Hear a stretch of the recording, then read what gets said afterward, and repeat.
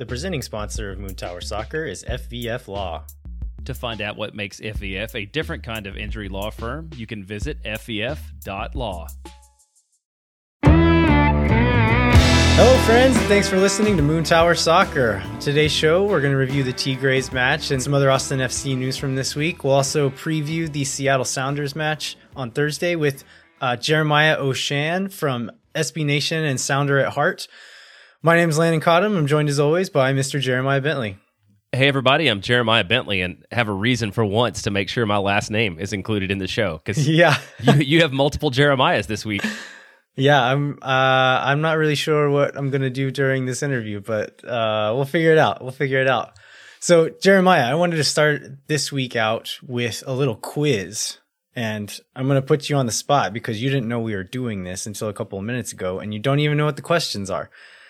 And so I was just kind of flipping through team stats and kind of seeing who were Austin FC's leaders in certain stats.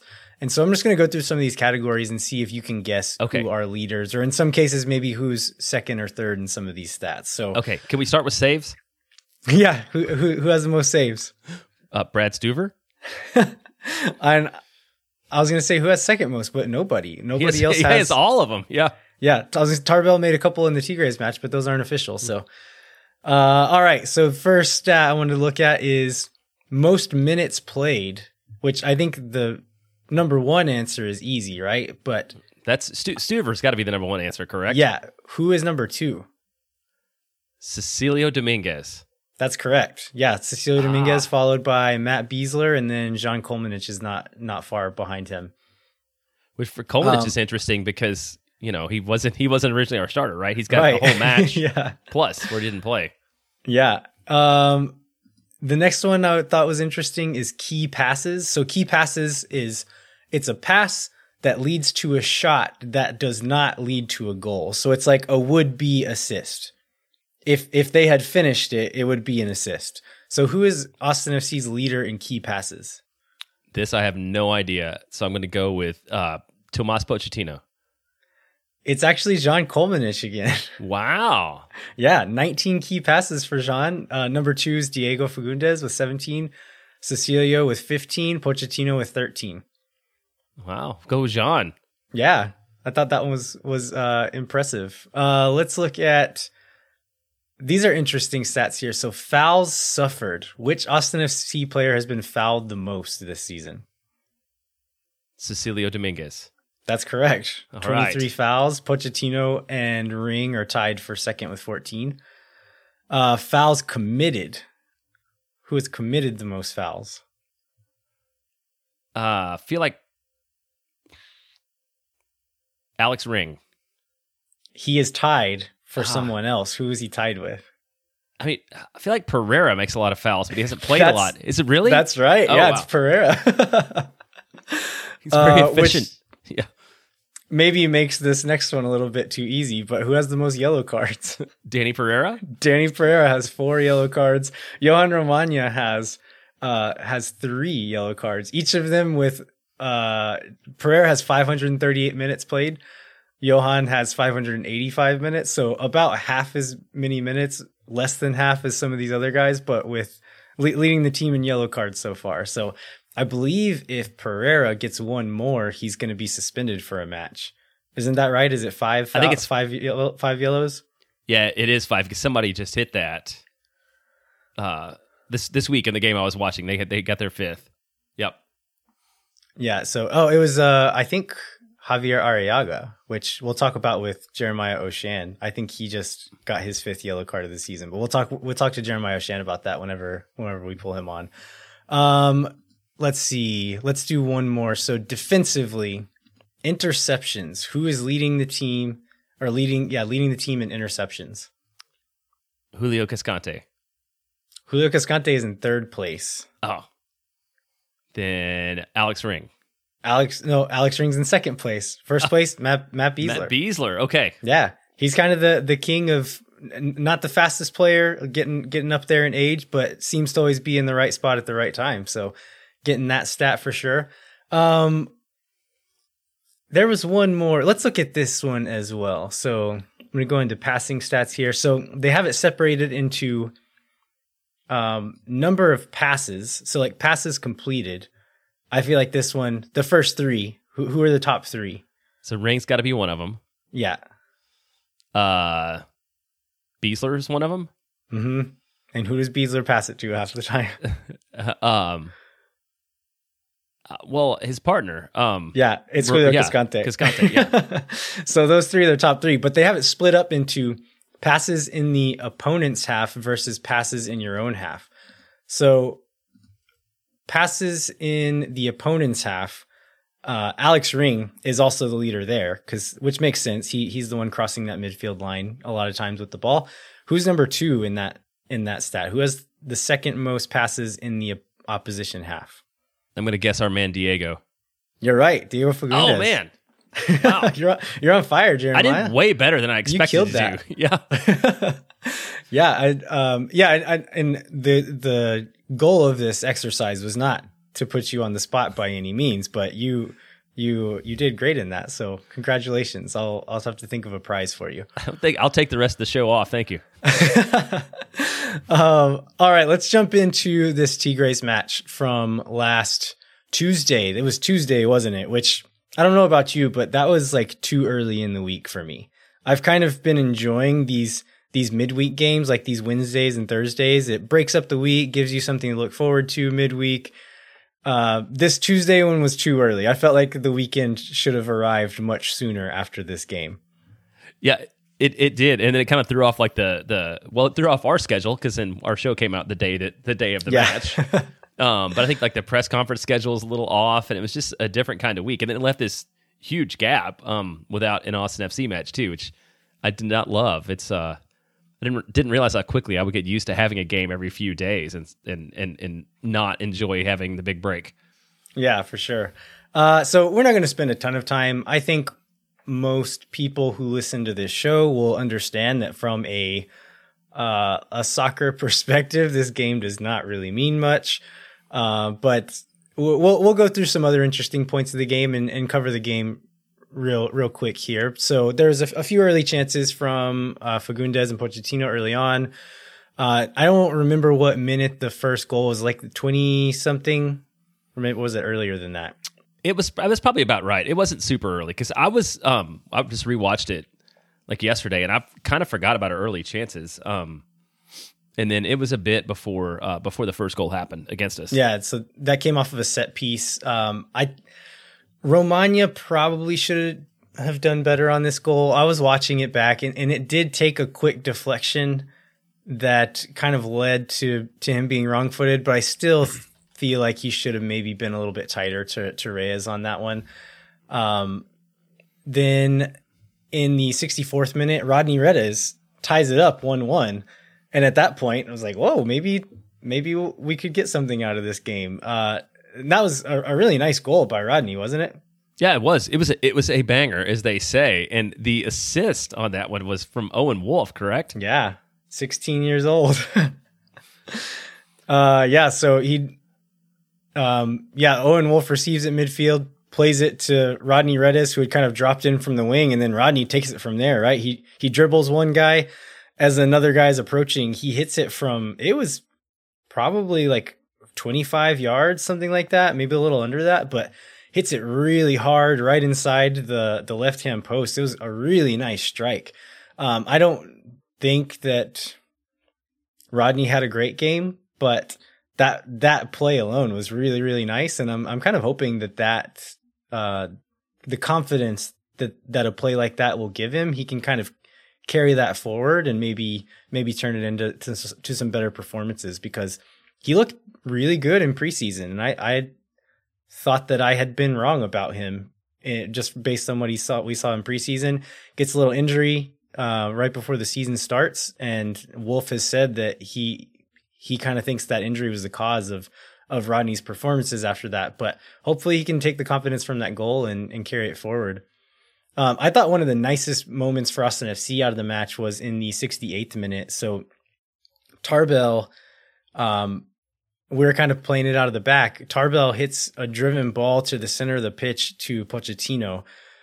I think it bounced once, and it was like a little over waist high. Pochettino kind of jumps in the air, sticks his right foot out and kind of like claws the ball back behind him with his right foot, spins the other way, and then carries the ball forward and kind of goes past, I think 2 guys were on him there, and goes past 2 guys with that little move, which was really, really nice from him. He turns, plays a through ball to Manny Perez, who gets the ball into the box. There's maybe a penalty shout on that. I don't think it should have been a penalty on the second watch, but yeah, it ends up coming to nothing really there. I think a proper striker, like a real striker on the end of that, at least gets a shot off. There's defenders closing him in real tight, and he was going to have to act really fast either way. But I think a real striker gets a shot on frame there, if not scores a goal. So that was really good from Pochettino there. Tigres ends up scoring 2 really nice goals later on in the game to make it 3-1, which I think was a fair score in the end. They did not embarrass Austin by any means, which with all of the injuries coming to this game, I kind of thought could be a possibility. Austin was an already thin roster playing their B team essentially. And I thought it could have gotten ugly, but Austin was in this for most of the game until those last couple of goals went in. So overall, I thought it was a pretty good performance from the players that went out. Some individual performances. Who are some of the players that stood out to you, Jeremiah? Well, I think Mane had some good moments. He had a shot. He had a pretty decent chance late. 82nd minute or something. He had a shot that got saved. He ran a lot. He seemed to cause a lot of trouble. He was kind of what we think out of him. He was, he would have been better if he was in for 20 minutes, near the end. But yeah, I think he had a pretty decent outing. Yeah, he did quite a few good things. I still think with both him and Rodney that for every one good thing they did 2 either just like nothing things or bad things. And so I still don't know that either of those guys are net positives for the team, but it was good to see them shine a little bit, even if it was for brief moments there. What about Mackenzie Gaines, the trialist? So Austin FC fans watching this game would have seen a name on the roster who is not actually on the roster, which is Mackenzie Gaines. He's 23 years old, I believe. He just finished a contract in Germany and I guess just came back home to Austin. He came out of the Lone Star Academy, went straight into youth teams in Germany after that. And so, yeah, it was kind of a surprise to see him there. I don't think anybody knew he was on trial. I hadn't seen that anywhere or heard that anywhere. But he got, I think, only like 5 or 6 minutes. Did we see enough of him to even get an idea of how good he was?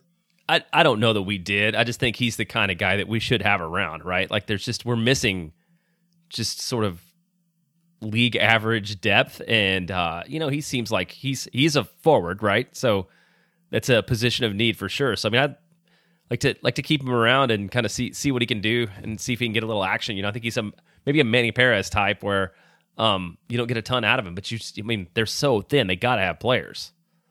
So I was looking at roster spots, and I think you might have a better grasp of this than I do, but we don't have many roster spots left. And I think the spot that he could potentially fall into would be essentially the last non-senior roster spot that we have to fill.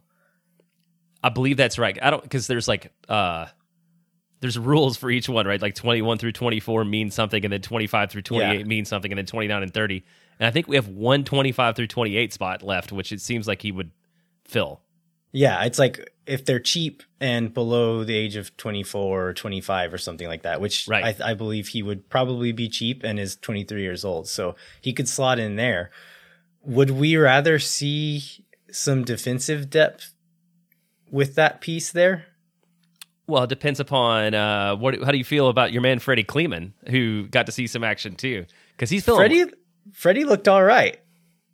Yeah, I was pleased with his performance. I mean, he didn't play good enough to for me to think he should be getting a ton of minutes, but he looked competent enough to be on the bench and to get thrown into a game in a pinch. So, yeah, I thought Freddie looked okay. And so for me, I think if you look at Freddie, and Aiden Stanley's been pretty decent with the minutes he's gotten. If you take those guys, assume Lima comes back, like I think we've got just enough depth on the back line that we could use more depth still at forward. That's a good point. I hadn't thought about that. I was thinking we needed maybe one more guy who could play both center back and fullback, but Aiden Stanley is that guy, right? Like Aiden Stanley against Tigres played both left back and right back at points in the game. And then I believe, did he move into center back in one of the most recent games? I don't know if he played center mid against Minnesota. I don't know. Has Maybe he played I made center that back up, too? but I think he played some center back in college in any case. But maybe Aiden Stanley is that guy. So with Freddie Kleeman and Aiden Stanley, maybe we are set. And we're gonna have, I believe, in the post game press conference after this Tigres game, Wolf said that Lima should be back in 2 or 3 weeks. So maybe with those guys, the back line is set. What about, we mentioned Owen Wolf briefly earlier. What did you think about Owen Wolf? I mean, he got the assist. I don't think he looked lost. He was 16, right? I mean, he looked like a child. Physically, he looked like a child out there, but he didn't look completely over his head. What did you think? Yeah, I agree. I mean, like, looked great for a 16-year-old. Like, if you throw in a 16-year-old against Liga MX's competition, I think he did about as well as you could ever hope for. Yeah, well, what'd you think about Tarbell with his first performance? I think Tarbell was okay. I think we learned why Brad Stuver is the starter. Tarbell is a fine shot stopper. I didn't see anything that made me think that he was just a lot worse than Bradley Stuver at just like the normal goalkeeping parts of being a goalkeeper. But in his distribution, it looked like it was a major step down from what Stuver is able to do. Just kind of being that calming presence in the back, playing clean passes. There was one moment where we almost gave up a goal. I think it was in the first half, but he plays or kind of scuffs a pass, kind of switching the ball on that back line there. And it almost leads to a goal for Tigres. But I think you've heard Josh Wolf and Claudio Reyna talk about the calmness that Stuver brings. And that's the first thing they say when they ask, like, why, like, what does Stuver bring? Why was he chosen as the starter? And I think you saw it in this game against Tigres. And probably unfair against Tarbell because he hasn't been playing a lot lately. But you can see a difference there between those two keepers in this game. So this is going to be a weird thing that I thought I observed, but apparently it's not true. Tarbell seems really tall. Did you feel like, I feel like he's really tall and really long arm, but actually I went and looked and he's the same size as Brad Stuver. So I don't know why. I would have guessed maybe he's a little shorter than Stuver. Yeah, I don't know. They're both 6'3", according to Wikipedia. He's like a little beefier than Stuver. So maybe he's that. Stuver just looks longer because he's kind of skinny. Yeah, I don't know, but that was my observation on the game. It's like I felt like his arms were really long. Because there was a couple of times when he like didn't quite cleanly save a ball and kind of went up high, and he had like a big stretch. I think I saw maybe only one tweet about like hinting at nepotism from Wolf playing his son in this game. Do you think there's any merit to that at all? Well, I mean, it's a little bit true, right? It's a little bit true in the sense of the familiarity. Like, would any other 16-year-old be around? I mean, he's obviously qualified, and he's like, he doesn't have a spot at our academy, and he doesn't really have anywhere else to play, so it makes sense that he's training with the team. But, you know, if he was the best 16-year-old at Vandergrift High School, I mean, I don't think he would have been on the field. Yeah, but I think that's less to do with him being Josh Wolf's son and more to do with what you just said, the fact that he was around. Like, he has been training with the first team. They haven't signed him. Like, I don't think Josh Wolf has any any delusions that Owen Wolff is going to be a starter for this team anytime soon, or even be on the roster anytime soon. But I think we have so many injuries. The roster was so thin. Cecilio sat this game. Ring sat this game. Gallagher is out. The normal list of long-term injuries was still there. And so we needed to rest players in this game, but didn't really have the depth to do it. And mainly in the midfield. Like, I didn't know how we were going to have enough players to play a midfield at all, much less make any subs. And so by bringing in Owen Wolff, boom, there's a midfielder you can give a chunk of minutes to and take some stress off of your starters. And so I honestly think that's all it was. That I don't know that Wolff is trying to sneak his son into the team or anything. I think it was just like, we need somebody to eat some minutes. Who's around that can do it? Oh, and you're here. You do it. And he looked competent. He looked good enough at it that it's not like, well, like you said, he's not taking minutes away from somebody else that's sitting around and not there, you know. Right, and he played in preseason games as well and looked perfectly competent in those games. And so if we hadn't seen those preseason games, it might make me think there's maybe a little bit more nepotism in it, but he looked perfectly fine in those preseason games. So I've got no problem for it. I was frankly thrilled to see his name on the roster just because we need somebody to play. We couldn't play the same guys who've been playing all these minutes right now. So, one thing about Owen Wolff, I've been very curious what they're going to do with him. So he is 16 years old. Austin FC is going to have a U17 team this fall. So right now we've got U13, U14, U15. They're going to be adding a U12 team, and then they'll add a U17 team. So they're going to take the current U15 team, bring in some guys from the older year, just maybe probably from local academies, bring those guys in to create this U17 team. And I was kind of thinking like maybe Wolff will play on that team, but like maybe the level's a little bit too low for him at this point. He's like maybe too good to be playing on the U17s, but not quite good enough to be on the first team. We're not going to have a U19 team. But then I started looking into the rules, and when Owen Wolff was born, he was born 2 days too early. 2 days too old? He's 2 days too old to be on the U17 team? Exactly, yeah. He was born like December 30th, and he needed to have been born January 1st to be eligible for this U17 team. So even if they wanted to play him in the academy, he can't. He's too old for the academy. Unless we magically form a U19 team, which is not going to happen. We've not talked about it at all. Sure, it'd be nice to have like a USL side at this point. Right, yeah. And so I'm curious if they'll maybe try to sign him to a first team contract and then loan him out next year, or if he'll just go off somewhere else. I think Atlanta has his homegrown rights, and so and his older brother is in the first team in Atlanta. Tyler Wolff is in the first team in Atlanta, so maybe he would go back to Atlanta and be a homegrown player there. I don't know. I would honestly like to see him stick around long enough to get onto the first team because I think he's going to be a good player. But I'm just very curious to see what happens with him. So on the way to this game, I was a little bit nervous, and I think mainly this is due to circumstance. So we pulled into Oscar Blues, and as we pulled into that parking lot, the whole parking lot is filled with people in Tigres jerseys. We walk into the bar, it's almost all Tigres jerseys in there. And I was like, oh my God, is this going to only be Tigres fans at this game?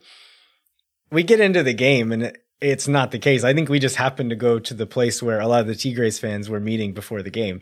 I think it ended up probably being, would you guess like a few thousand, like 3,000, 4,000, 5,000 Tigres jerseys, just looking at jerseys in the stadium? Like, I would have guessed like 20%, which I think is probably about what that works out to. So yeah, you were at the place where the official fan club was at, and where they did their, didn't they do a march? They did like a march or something from there too. Yeah, I think I must have missed that. I didn't see the march, but there were a lot of people in Tigres jerseys there. And I was like, oh my gosh, maybe I severely underestimated how many Austin FC jerseys are going to be in this stadium tonight, but ended up not being that much. But one thing that I really noticed and really liked was a lot of the families that I saw both at Oscar Blues and in the stadium, like in line and the concourse. There's a lot of like mixed families where like the father would be wearing a Tigres shirt and his son would have an Austin FC shirt on, or Like I saw a girl wearing a Tigres jersey and an Austin FC hat. And so I think in that way, it really was kind of just like a celebration of the game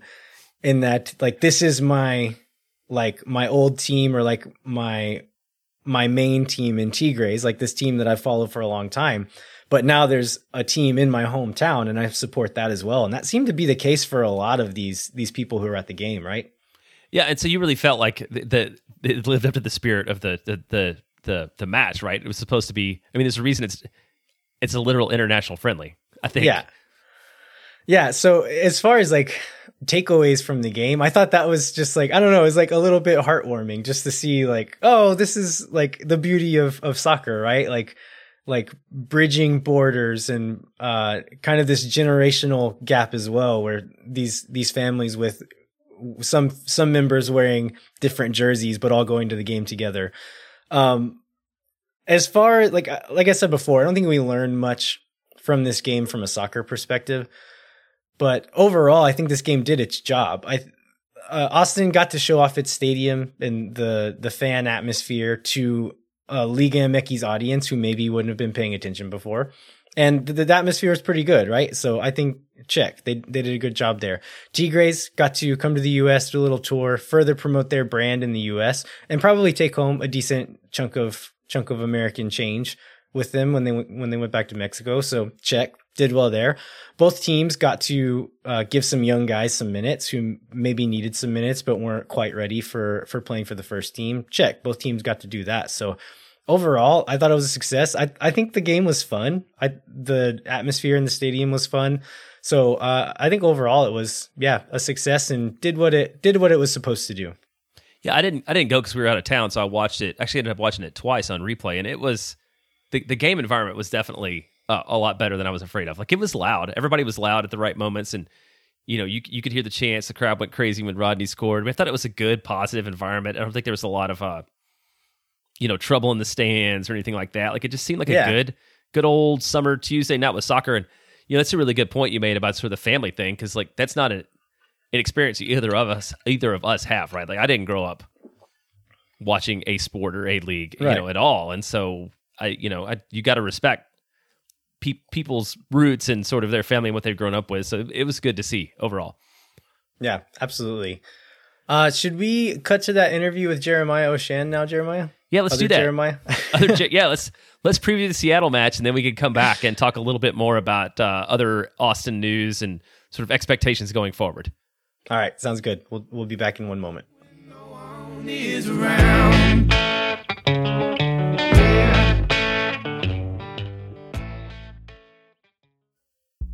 Moontower Soccer is brought to you by our friends at FVF Law, the official injury lawyers of Austin FC. FVF is a different kind of personal injury law firm dedicated to community, transparency, and client education. You can go to fvf.law to find out what makes FVF a different kind of injury law firm and why understanding your legal options can dramatically change the outcome of a case. Once again, that's fvf.law. All right, we are joined by Jeremiah Oshan, who is the editor for Sounder at Heart. Jeremiah, thanks so much for joining us today.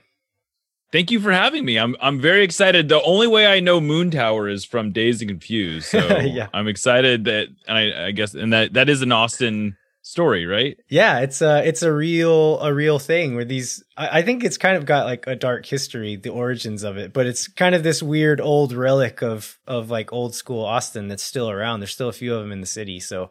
Nice. It gets referenced in various business names, and then a lot of people outside of Austin know it from Dazed and Confused. So we thought it would be a good little moniker to throw on our podcast.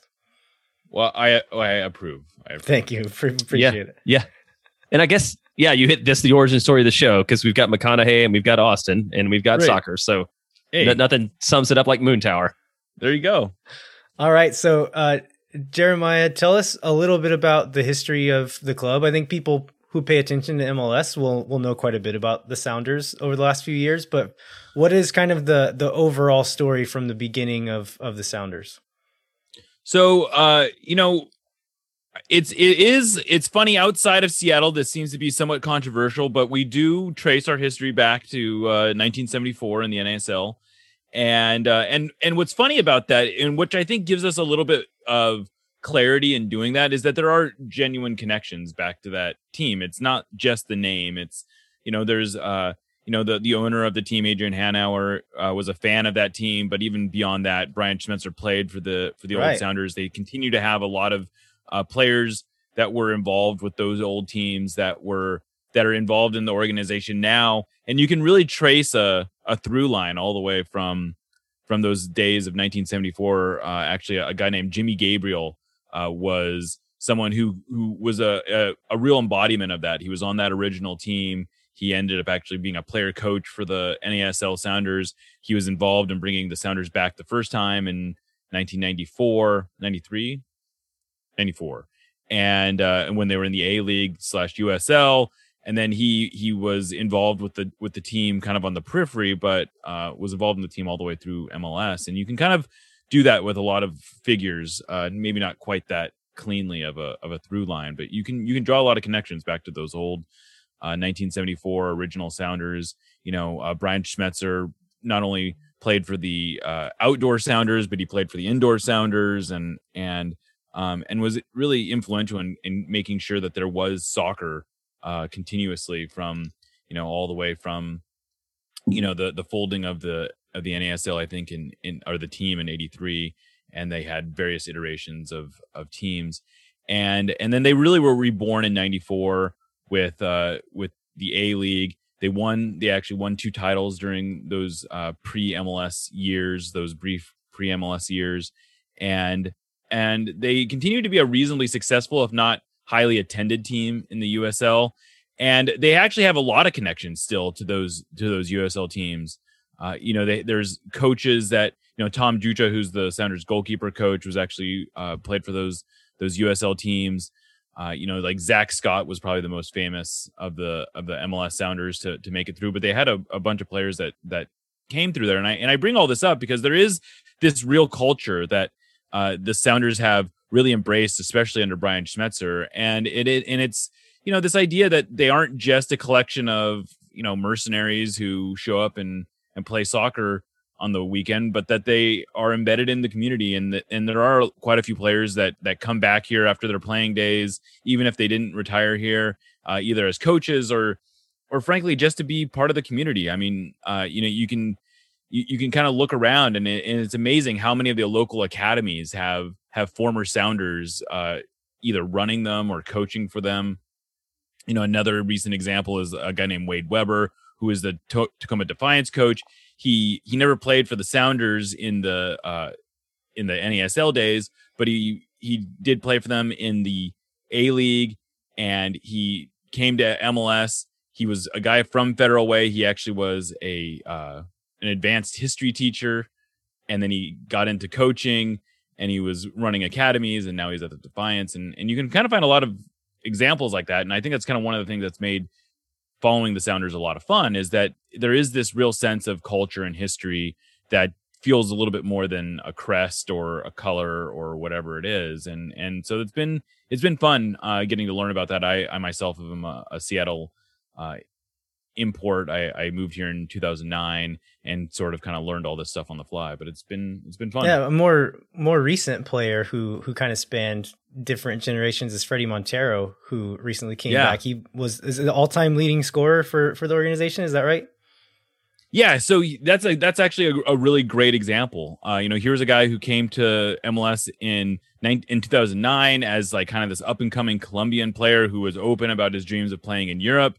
He played here for 4 seasons. He ends up kind of wanting to try his luck in Europe, even though he wasn't necessarily at the height of things weren't going all the way he wanted to go. So he ended up going on a short loan back to Colombia. Then he was able to get a loan to Sporting CP in Portugal, and he actually ended up having a pretty nice little career in Portugal. And then he played in China, and then he came back to MLS. But he had maintained a home in the Seattle area. He ended up marrying a Seattle woman, had children with them, so he had this connection here. And then in this last preseason, he so badly wanted to come back and play and kind of play his last few years with the Sounders that he apparently agreed to take a league minimum contract. It's kind of surreal. We thought that was a typo when it came out, but I've been assured that he is in fact on a like $82,000 salary, and this is a guy who was a designated player last year, making $1.3 million, and he wanted to come home essentially, and this is what he considered home. So he was the all-time leading scorer for the Sounders. He had just barely held on to that. Clint Dempsey on his last kick of a soccer ball for the Sounders actually hit a ball off the post from midfield that left him with tied on all-time goals with Fredy Montero. And now Raul Ruidiaz is breathing down his neck though, and it looks like he may even pass him this year. But it's been, Fredy Montero has been kind of a nice surprise. He's not been starting all the time, but he has made some starts, and you can definitely see elements that, like, he's one of those players that if you can get him in a good time, he can put in a solid shift. I don't think the Sounders are going to rely on him to score 10 goals, but he might end up with 10 combined goals and assists, and that would be pretty good for a guy who's on a minimum salary. Yeah, so it's not technically the same organization all the way through, but as you mentioned, lots of through lines, and Brian Schmetzer being one of them. I heard an interview with him a few years back, and I didn't realize that he had such a long history with the Sounders and with Seattle soccer, but he's very highly respected in Seattle and throughout MLS. I feel like, at least now. I think maybe a lot of people underestimated him for a while, but he's clearly built a really good culture there in Seattle. I think coming into this season, expectations were not super high for Seattle. I think with missing Jordan Morris, with Nico Lodeiro coming into the season with injury, with some other guys maybe missing, I think the general consensus was Seattle is probably not going to be great to start the season, but they're Seattle. They'll bring in a few key pieces, and they're going to be really good by the end of the season, and they'll be playoff contenders for sure, and probably make a deep run in the playoffs. But that's not what happened. Seattle's been really good from the start. So how has this team been able to be so good with so many key players missing? That is a great question, and I'll add that even among Sounders fans, I think there was a lot of skepticism about this season, because they're just, you look at on paper, there were a lot of glaring holes. They let go of 3 highly influential veterans last year. They were missing Fredy Montero. They were missing Jordan Morris. They didn't replace them with real obvious replacements. Fredy Montero, there were questions about how much he had left in the tank. Kellen Rowe, another local kid coming home, and there was a lot of questions about what he really had left. And it's all kind of come together. And I think Montero and Rowe, and then the other guy that they signed in the offseason is a guy named Spencer Ritchie, who's a goalkeeper, who's another local kid. And he's not someone that was expected to have a huge influence, but I think all 3 of them sort of fit into a theme of bringing guys in who understood the culture, who understand the region, who wanted to play for the badge, so to speak. And I think that speaks to the culture of what Brian Schmetzer has created. And he's really created this idea that, like, it's not okay to have a down season. It's not okay. It shouldn't be acceptable for us to just kind of get by around the playoff line and then make a run at the end of the year. We should hold ourselves to a higher standard. And I think, there are some tactical shifts that they've made. It's not all, rainbow. It's not all like fairy dust and rainbows. There's some meat there, but I do think that part of it is sort of this ethos that he's just kind of got everyone to buy into, that there's no such thing as woe is us. They had 13 first team players that were eligible for this last game, and they went in, he doesn't sit there and say like, 1-0 loss was a good effort. He wanted that. He wanted 3 points from the Minnesota game. He was disappointed, and the attitude is, we have a game on Thursday, and we got to figure out how to win that one too. It's not just lick our wounds and try to keep it together. It's like, how do we, continue on this run? So I think a lot of the credit has to go to Brian Schmetzer and sort of the ethos. But I also think that there was this understanding of, but maybe I think in some ways the roster forced him to think differently about how to use them tactically, and they really did lean into this idea of like, what's the best formation for the personnel that we have.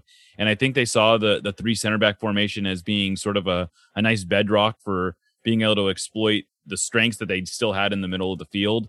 And they've really done that. They've allowed João Paulo to dictate the game a lot They lean really heavily on Jamar Gomez Andrade on one side. They were really leaning into Nuhu on the left, and then and then just sort of, they saw Alex Roldan was probably a useful as a wing back, although he's looked great as all over the place for El Salvador, which I think is kind of speaks to the confidence that he's gained.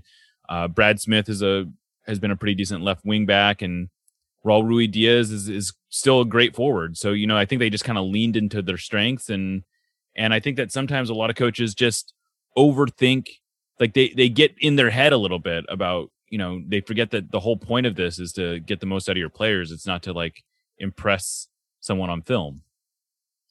Well, so I want to ask about you mentioned the 13 players healthy, and this game coming up on Thursday. Like, what changes do you expect to see? Are there people coming back? Do you have any idea who's going to be back? Like, what is the Sounders lineup going to look like? Yeah, so Javier Arriaga got a yellow card, so he's out on accumulation for this game. So they may actually only have 12. Now they're going to end up signing, like for this last game, they signed 2 players on hardship, extreme hardship deals or whatever, which are 4-day contracts that they're able to bring in some Tacoma Defiance players. So this last game, they brought in 2 guys. They might end up bringing in 3, I suppose, for this next one. But their bench this last game was the most experienced MLS outfield player in this game was Josh Atencio, and this is a guy who has 300 MLS minutes, maybe less than 300 MLS minutes. And it was a bunch of teenagers, and then this guy Sam Adeniran, who is actually from Houston and had never played in MLS before, but he'd been playing kind of in like lower leagues in Europe and is on the Defiance. But yeah, it'll be interesting to see what they do. Nuhu there's a chance he comes back for this game, but honestly, I'm not expecting him back. It would be kind of a, unless he was really close to traveling and they just decided that it was better to use that spot on a hardship signing. Maybe that was how it broke down, but they didn't sound super enthusiastic about the possibility of him coming. I suspect that if there's any doubt that they'll just hold him out for the weekend game against Sporting Kansas City. So yeah, they may only have 12 healthy outfield players on the first team, and then they may have to fill out the roster with some Tacoma Defiance players, which will be very interesting because if they stick with the 3-back formation, they would basically be forced to do something like play Josh Atencio there. And Atencio did play some center back in 2019 when he was with the Defiance. But the reason he's not playing center back anymore is because they didn't think that was a particularly good position for him. So it will be interesting to see what they do here. So you mentioned some of the key players before. One of them being João Paulo, who's a player that I absolutely love. I really like watching that guy play. Are there any players that need to step up, or that like Austin fans should keep an eye on for this game coming up? Well, I'll tell you, if for no other reason than he's going to end up starting because he has to. Danny Leyva he's an 18-year-old kid who a couple years ago he got a bunch of starts, and it was a kind of a big deal that the 16-year-old was getting starts for a team that considered themselves an MLS Cup contender. Although at the time when he was getting those starts, the Sounders weren't really playing well. But he's not really flashy. He completes a lot of passes. He doesn't necessarily do a ton defensively, but he's good at, closing down passing lanes and that kind of thing. But that's one player that it may be worth watching just because it's interesting to view from him being an 18-year-old, and he's going to be starting for a Supporters Shield leading team. Josh Atencio, similarly, I imagine he'll end up having to start too. And yeah, I guess the other one that might be worth watching, and this is the reason I like him. I've really fallen in love this year with Jimmy Medranda. He's a player who your listeners may know because he had a kind of like star turn at Sporting Kansas City 3 or 4 years ago, and then he got hurt and he's been struggling with injuries, and he really hadn't played for basically 2 years. And the Sounders got him in a trade that he was seen really as sort of a make weight when they traded Handwall Bwana, who was a homegrown player, to Nashville. And they also got Jimmy Medranda in a bunch of allocation money. And Medranda was really not seen as a key component of this trade. And, here we are a year later, and it looks like Medranda may actually be the single best element that was traded in that transaction. And he's a high energy player. He gets up and down the line. He's not necessarily fast, but he's really solid technically, and and he's someone who can score a goal if given a chance. But he's someone that I would keep an eye on for sure if I'm a Austin FC fan.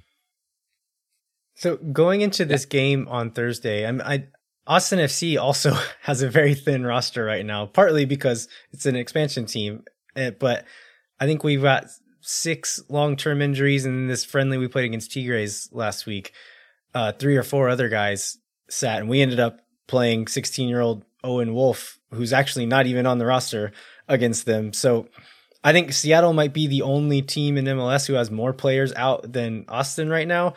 What do you see in this game? Like, what are you expecting to see? Or is there anything that Austin does that you think could potentially give Seattle trouble in this game? I mean, I think Austin gave the Sounders plenty of trouble in the first meeting, and that was in Seattle. So I would not be at all surprised to see Austin, come out and maybe even dominate possession. I know you guys are much more, at times you guys put on a really good show. You just, whooped Portland, which we were very familiar, which we were watching with glee, I suppose. Which, yes, we are petty like that. And but yeah, I mean, I wouldn't be at all surprised to see Austin come out and sort of dominate possession. And the Sounders have not, even at their best this year, they haven't really had a ton of possession. Actually, weirdly, against Austin was one of their highest possession games, but they didn't create a whole lot of danger in that one. I think that was the first game that Austin didn't win the possession battle, and might have been the first one that the Sounders won the possession battle. Yeah, it was kind of not what we expected in that one, although the Sounders did kind of come in with the idea that they were going to dominate possession in that game, partly because they were really frustrated with the previous game against Atlanta where they felt like they got pinned back too much. But yeah, it'll be an interesting one for sure. I think that the matchup between, I assume Brad Ring is playing, but the matchup between him and João Paulo, I think, is fascinating. Yeah, for sure. They're very different players of the same position, right? And they're going to end up occupying a lot of the same space, I imagine. Yeah. So that's a good thing to watch out for. I'm very curious to see what's going to happen in this one. Austin will likely be missing some attacking talent, which means we may have to start Kekuta Manneh again, which he's had some success against the Sounders. I don't know if you know that, but he's like an inordinate percentage of his goals. That's good to know. I did not know that, but yeah, I have not been the biggest Kekuta Manneh fan this year and don't really look forward to games where he has to start, but I'd rather have Gallagher in there, but I'm not sure he's going to be back yet. But yeah, hopefully it's better than a 0-0 draw again. But it's going to be an interesting matchup, mainly because of all the players missing for both sides. But good luck to you guys. Not too much, but yeah, thanks so much for joining us, Jeremiah. This was great. Yeah, I'm looking forward to seeing what Austin looks like, at least on TV. One of these days, I hope to get out there and see a game. Fingers crossed that'll be possible sooner than later. But I'm looking forward to it. I think it will be fun. Seems like you guys put on a great show over there, and it'll be interesting for sure. Yeah, let us know if you ever make it, and we'll be happy to buy a beer. Oh yes, well there you go. That seals the deal for me. But no, but seriously, thanks for having me on, and you guys do great work. I appreciate it. I ain't got no time to let you pass. I only got one life, and it's gone too fast. So I'll get it. All right, we want to thank Jeremiah Oshan one more time for joining us. He's if y'all aren't familiar with Jeremiah, he's one of the guys covering the Sounders, has been doing it for quite a while. And so if you want to find any other information about the Sounders, it's definitely a good spot to go. Let's jump into some other Austin FC news, Jeremiah Bentley, my Jeremiah. So Eric Goodman wrote an article in Austin Chronicle recently asking if the honeymoon phase at Austin FC is ending. So why don't you read this quote here that you have written? Yeah, I think the money quote out of this said, so far the atmosphere at Q2 has been electric regardless of the outcome on the pitch. The club supporters have flat out brought it for all 90 minutes each time out, and players and coaches, both home and visiting, have been blown away. But those fans cannot and should not be expected to remain this engaged if the team shows it can't hang at an MLS level. The honeymoon phase is coming to an end, and it's time for the Oaks to start sprouting some W-shaped roots in this city. And I thought that was interesting opinion to have. What was your original take on that? Yeah, it's interesting, and I think we were kind of discussing this before we started recording, and you mentioned that there are probably two different camps in this, right? Like two different sets of responses you're going to get. And the folks over in the supporters section, they're going to be there no matter what this season, and probably no matter what next season. But what about the rest of the stadium, the people who aren't over in the South End? Do you think this is accurate for the other 18,000 or however many it is?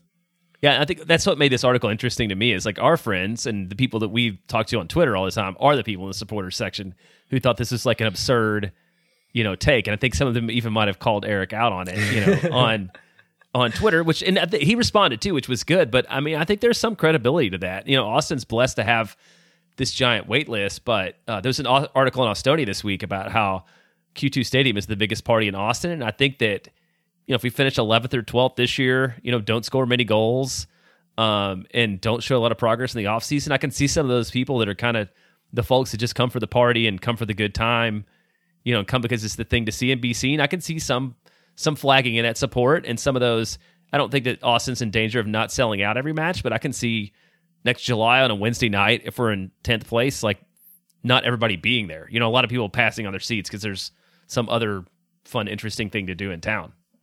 Yeah, I think that's totally accurate. I think one thing going in Austin's favor is, and I've said this for a while now, is that if Austin FC can create a good atmosphere, you mentioned the biggest party in town, if they can create a fun atmosphere that people like coming to, regardless of if we win the game or not, if it's just fun in there, I think people will come back. If it's just absolutely terrible soccer time after time after time, it's gonna decline a little. But I think part of what makes it a party atmosphere is the supporter section, right? And so if you have that dedicated aspect of the field, even if there are parts of the rest of the stadium who might start losing interest, that party atmosphere will be there as long as the supporter section is bringing it, which is not the case at all MLS teams, right? And so I think there's a slight advantage there, but I think the team needs to at least be competitive, or needs to consistently make or flirt with the playoffs for these first few years to keep that interest high. Otherwise, it will start declining for sure. Yeah, another part of that too, I think, is if we were losing these games 5-3 and 4-2 and 4-3, it would be very different than 70% of our goals coming in the Denver and Portland matches. Right. I think that's. Yeah, Austin's not been blown out really yet, right? So I was reading Phil West's recap of the Tigres game. That's the first time a team has scored 3 goals on us. I didn't know that. Yeah, I think every other, like the most we've given up is 2 in any other game, which is crazy to think about. So one thing that Austin needs to do to make sure they don't lose every game and start losing attendance is they need to sign some more players to be able to score those goals. We haven't really heard many rumors lately, right? Like the window's open. We got the GT signing, but since then it's kind of been crickets. One thing that I don't think this is ever a possibility, and we can talk about that, but Josef Martinez was kind of in an argument with their manager Gabriel Heinze. Heinze has now been fired, so maybe Josef will end up sticking around for a few years. But I saw some people saying, maybe half joking, but definitely saying like we should get Josef Martinez. Is that even possible? I don't, that kind of in league transfer. Like I don't like I can't think. Not even like on the like, oh, that'll never happen. But like literally, like, is it possible to make a transfer of that stature within MLS? Right, because when Atlanta signed Josef Martinez, he wasn't Josef Martinez, basically, right? And they also brought him in from out of the league, and so yes, you don't see stars moving within MLS unless they're like a little bit older and they're moving to a team to. It's like Walker Zimmerman is a huge move within MLS. Alex Ring is a big move within MLS. But Joseph Martinez is on a different level from those guys. And just like taking into account the amount of GAM or the kinds of players you would have to trade to make that happen, I don't see it happening. And maybe that would be the only way it would happen, if you were throwing players into the mix and saying like, okay, we're going to give you our whole starting front line plus 5 million in GAM, which I don't think we have that much, but like it would have to be something outrageous like that. That's never happened in the league before. And so I don't think Joseph is going to go to another MLS team if he does leave Atlanta, but I also just don't think it's even possible for that to happen. Yeah, the biggest deal that I can think of, and I just looked it up, and it's nowhere close to that, was Darlington Nagbe going from Atlanta to Columbus. That was like $1 million, I think. Of course, it's 3 different types of numbers, but it's a little over $1 million and an international roster spot. And it's the only DP that I can think of that's even moved within the league that comes out the top of my mind. So, yeah, that's probably unlikely and impossible. Yeah. So we mentioned the one signing we have made in this window, Moussa Djitté. So Jeremiah and I earlier tonight, we're recording this on Monday night. Earlier tonight, we went on Soccer Matters with Glenn Davis, his radio show, and Aiden Stanley was on just before us. And so we called into the line and we're listening on the phone to Aiden Stanley's interview. And Glenn asks Aiden Stanley about Moussa Djitté and if he's in town yet. And Aiden gives like a non-answer answer saying like, oh, like I'm not sure if I'm allowed to answer that or something like that, which I read that as like Djitté's in town, right? Yeah, that's what that took to mean that too. I feel like if you could have seen him, Aiden Stanley's probably staring off somewhere looking for permission to answer or not answer. But yeah, the way he kind of clammed up, and I appreciate that Glenn realized he had pushed it as far as he should, and just kind of like shut it down too. Glenn backed off. He didn't want to put pressure, and so we of course stepped in and put that pressure right back on. Right. Sorry, Aiden Stanley. So we believe that Aiden Stanley has seen Moussa Djitté in training and just didn't want to be the person to break that news. Yeah, so that's a good signing. A good sign. I was getting a little bit worried. I mean, we've said this before. We need to kind of temper expectations and give Djitté some time to settle in. We shouldn't expect him to slot in. And honestly, if he's getting in town this late, I don't think we could even expect him to start this game against Seattle. But now that he's here, if he's here, it's Monday now. If he even got here yesterday, trains a few days, we could maybe see him come off the bench in that game. So I think that's a really good sign. Hopefully we will get to see him get his first minutes. And just from a depth perspective, I think we're going to be missing Gallagher might still be out. Pereira might still be out. And so we're going to be pretty thin again. We're going to need some more players. And so even if he can give us 15, 20 minutes at the end of the game, that's awesome. And it would be very useful for Josh Wolff right now.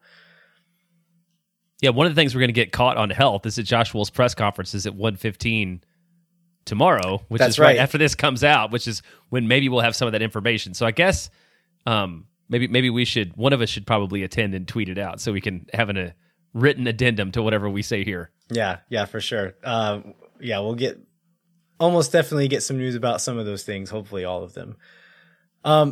One other little thing that we've kind of been meaning to talk about over the last few shows and kept running out of time, but Austin Q2 Stadium seemed to be having some issues with the turf. And so in the opening game of Q2 Stadium, which was the women's national team, there were some issues happening. The first Austin game, there were some issues. And then for the second game, you saw there were some stretches of the pitch that had actually been replaced before the game against Columbus. And still some pretty big divots being made. I think you're the one who I heard saying this first, Jeremiah, but this grass was made for drought climates, right? And so hot summer, drought climate, this is the grass for Austin, but then it rained for a month straight. And so do we think that's what caused the turf to be in such bad shape? I feel like that has to be one of the factors that it was. I mean, the grass is also being used in Qatar for the World Cup, right? And so it's not necessarily set up for the wettest May in Austin history. And I thought maybe it resolved a little bit because I felt like against LA, it fared fine. Yeah, better than before. Still like a little soft. There were some divots, but it was in I don't think it was hindering play necessarily. There weren't chunks coming up. There's like in that first game, they're like literally like it looked like carpet sliding up off of the ground underneath it, and that wasn't happening anymore. So still a little bit soft, but I thought it was still playing quite well against LAFC. So I thought maybe it was like, okay, maybe they're making a turn, but Weston Apfelfeller didn't think so, because last week they ripped up the whole thing and laid down entirely new sod. And so have we seen the information about whether or not it's the same kind of grass, or did they put something else in? So I haven't seen we've seen the pictures on Reddit and then in Slack of the sand, but I haven't actually seen pictures of the sod back down. So I mean, I'm assuming it's back down. I saw some rolls. There was somebody posted a picture of like a truck with a bunch of rolls of sod on it. Yeah. So I would think it would have to be the same. I mean, they made this decision based upon long-term conditions and climate, and I have to think they wouldn't just bail out on that choice, this quickly after a few matches. So they must have trucked some more in from Arizona or wherever, and they're giving it another go. So we'll see on Thursday how that plays out. Yeah. Hopefully it beds in well enough to play on Thursday. Some other interesting news that came out last week was it Sportico? Is that the publication that released these? I don't remember which one it was. I think it was called one of these sports business. Sportico, but like a sports business publication. But they came out with MLS team valuations, and Austin FC was ranked 10th in this list. Was it like 500 some odd million was the Austin valuation there? Yep, that was. It was huge, and especially when you think about MLS valuations compared to some other big clubs around the world, which is probably a topic we don't have time to get into, but MLS clubs are very, very valuable, largely because of the closed system, I think, and also because of the I guess for Austin it has to be because it's not only the club, it's the club and the stadium. Yeah, right. I think the newer facilities has a lot to do with it, and then also just the upside of the business. Like, if you buy a Premier League team, you're not going to make much more money than you already are. But buying an MLS team, you expect in the years to come, this will be a much more lucrative business to be in. And so I think that's part of it as well. There's a lot of people on Twitter saying that these numbers are inflated. These aren't real numbers. Don't read too much into this. Do you think that's true? Like, are these numbers legitimate? They seem legitimate to me. I mean, if you think about the fact that there's a $200 and whatever $million stadium, a $50 million training facility, and then you can assume that the team's worth at least what an expansion fee is. Then that's a whole bunch right there. I mean, that's what $600 million just among those three things in value. So I can believe that Austin's worth that. Yeah, and it's one of these things where it's not like you can go to the store, like go to a handful of stores and see like how much is an MLS team running these days.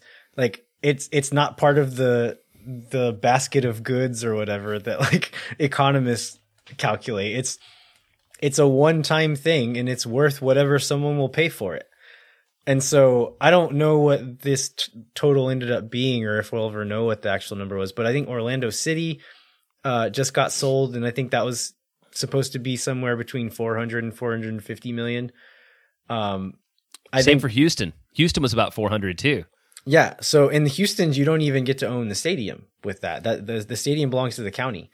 And so you would have to guess, if Houston is being sold for that much money, then like maybe Austin is worth 530 or 550 or whatever it is. And maybe LAFC is worth 800 million or whatever. Like in the end, I don't think these numbers matter that much. It's all kind of made up, but yeah, it's worth what one billionaire is willing to pay for it. And so, if nothing else, I think we can look at it and say that people who are evaluating these clubs, it'll at least be like within the context of the league. And so even if Austin FC is not worth 550 million, it is still seen as one of the top 10 most valuable clubs in the league. And so I think that goes to just kind of the asset that is the city of Austin, that stadium, and the team that's been built so far, it doesn't really mean anything on the pitch. It doesn't mean anything to a fan. It's more of like bragging rights, kind of. Like, I don't know that we get anything out of that, right? Like, it's just to say, like, we're more important than 20 other teams. It's better to be that than to be 25th or 23rd or whatever, right? All right. One other thing we wanted to mention is All-Star voting is happening now. And I think when this comes out, there will be 1 or 2 more days left in All-Star voting. So we need you to go and vote and get Bradley Stuver in this All-Star team. It has to happen. It has to happen. And so voting, I think you're technically allowed to vote once per day. Some unscrupulous individuals might go online and find that if you do it in an incognito browser, that it lets you vote unlimited times. We're not recommending you do that, and I myself would never do that. Jeremiah would never do that. He's a respectable man. So we would never do that. We would not recommend you do that. But if there are some, I could see some people who have deep love for Bradley in their hearts and no morals and no regard for the rules. Yeah. Then you could go into incognito and vote on as many times as you want for Bradley Stuver. Yep. And you only need to do it until 2 a.m. on Thursday the 22nd is actually when it closes, because it closes at 11:59 Pacific time. Yeah. So the way this works is there's going to be, like, I think a third of the team is fan votes, a third is media votes, and then I think, like, is it players? I think players. Yeah, current players get a vote. So I think there's a decent chance Stuver gets into the team. Is there anybody else from this team that A, you think deserves it, and B, actually has a chance of getting into the team? Well, I think Alex Ring might possibly deserve it, and I think if anybody else, he's got the best chance just because he's the most well-known name on a league-wide basis. And so for those people that are voting, like, I may have voted a bunch of times for 10 Austin players and Carlos Vela because I could not put I just couldn't bring myself to put Rodney Redes or Kakuta Mane on the All-Star team. So I had to, like, have like 1 ounce of soul. So I can see some other people doing that and maybe picking Ring. How about what do you think? Do you have a guy? Well, I think that's exactly right. I think Ring is the only one with a shot. I don't know that he'll end up making it. One thing that maybe gives him a better shot is Gianluca Busio is rumored to be on the verge of a move to Italy. And so he's one of the guys that, like, might get that central midfield spot in the All-Star team. If he leaves, maybe Ring is one of the guys that slots into that. I think if he has, actually voting is going to be over the fan voting, but there's still the other, like, the media vote and the player vote, I think will still go on after that. So I think if he has a strong few games between now and then, Alex Ring definitely has a chance to be in that team. All right. Anything else before we wrap up, Jeremiah? No, I feel like we've covered about everything there is to talk about this week. All right. We'd like to remind you to rate, review, and subscribe wherever you get your podcasts. We've been meeting just like at the games, at soccer events, meeting lots of people who listen to the show that we've never gotten to meet in person before. And that's been a lot of fun. I got to meet, Samuel Mintz, who is Samuel Mintz Amateur Dumbass on Twitter. He's got the best Twitter name. Good follow there. I met a guy named David at the event we did with Adrian Healy a few weeks ago. So it's really great after this year and a half of being trapped in our homes to get to go out and listen, or go out and meet the people who have been listening to the podcast. So that's been a lot of fun. So if you know someone you think you might enjoy it, let them know about it. Tell them to subscribe. Tell them to check out an episode. If you want to continue the soccer conversation, you can find us on Twitter at LViajero87 and at jbentley_ATX. And then we're also on Instagram and Twitter at Moontower Soccer. Jeremiah, is there any articles from the Striker Texas that people should check out this week? Well, our friend Phil West wrote an article dedicated to the Austin FC fan Facebook group. And I would never recommend that anybody spend too much time on the Facebook group itself. And I think, Landon, you said, like, you're only going to read Phil articles about it. And Phil was like texting us, referencing things he read in there. I was like, Phil, if you want me to read it, you're going to have to write another story about it, because that's the only way I'm dipping in there. But I was going to say, Phil's story was good. And it was, a lot of it was around the debate about other countries and opposing colors in the supporters section, which we can talk about over a beer sometime, because there's a whole lot to unpack, and Facebook brings out the worst in all of us. But Phil's article is interesting for sure and worth a read.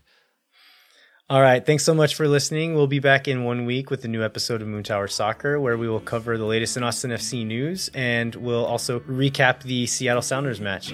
Until then, I'm Landon Cottom. I'm Jeremiah Bentley. We'll catch you next time. No one is around.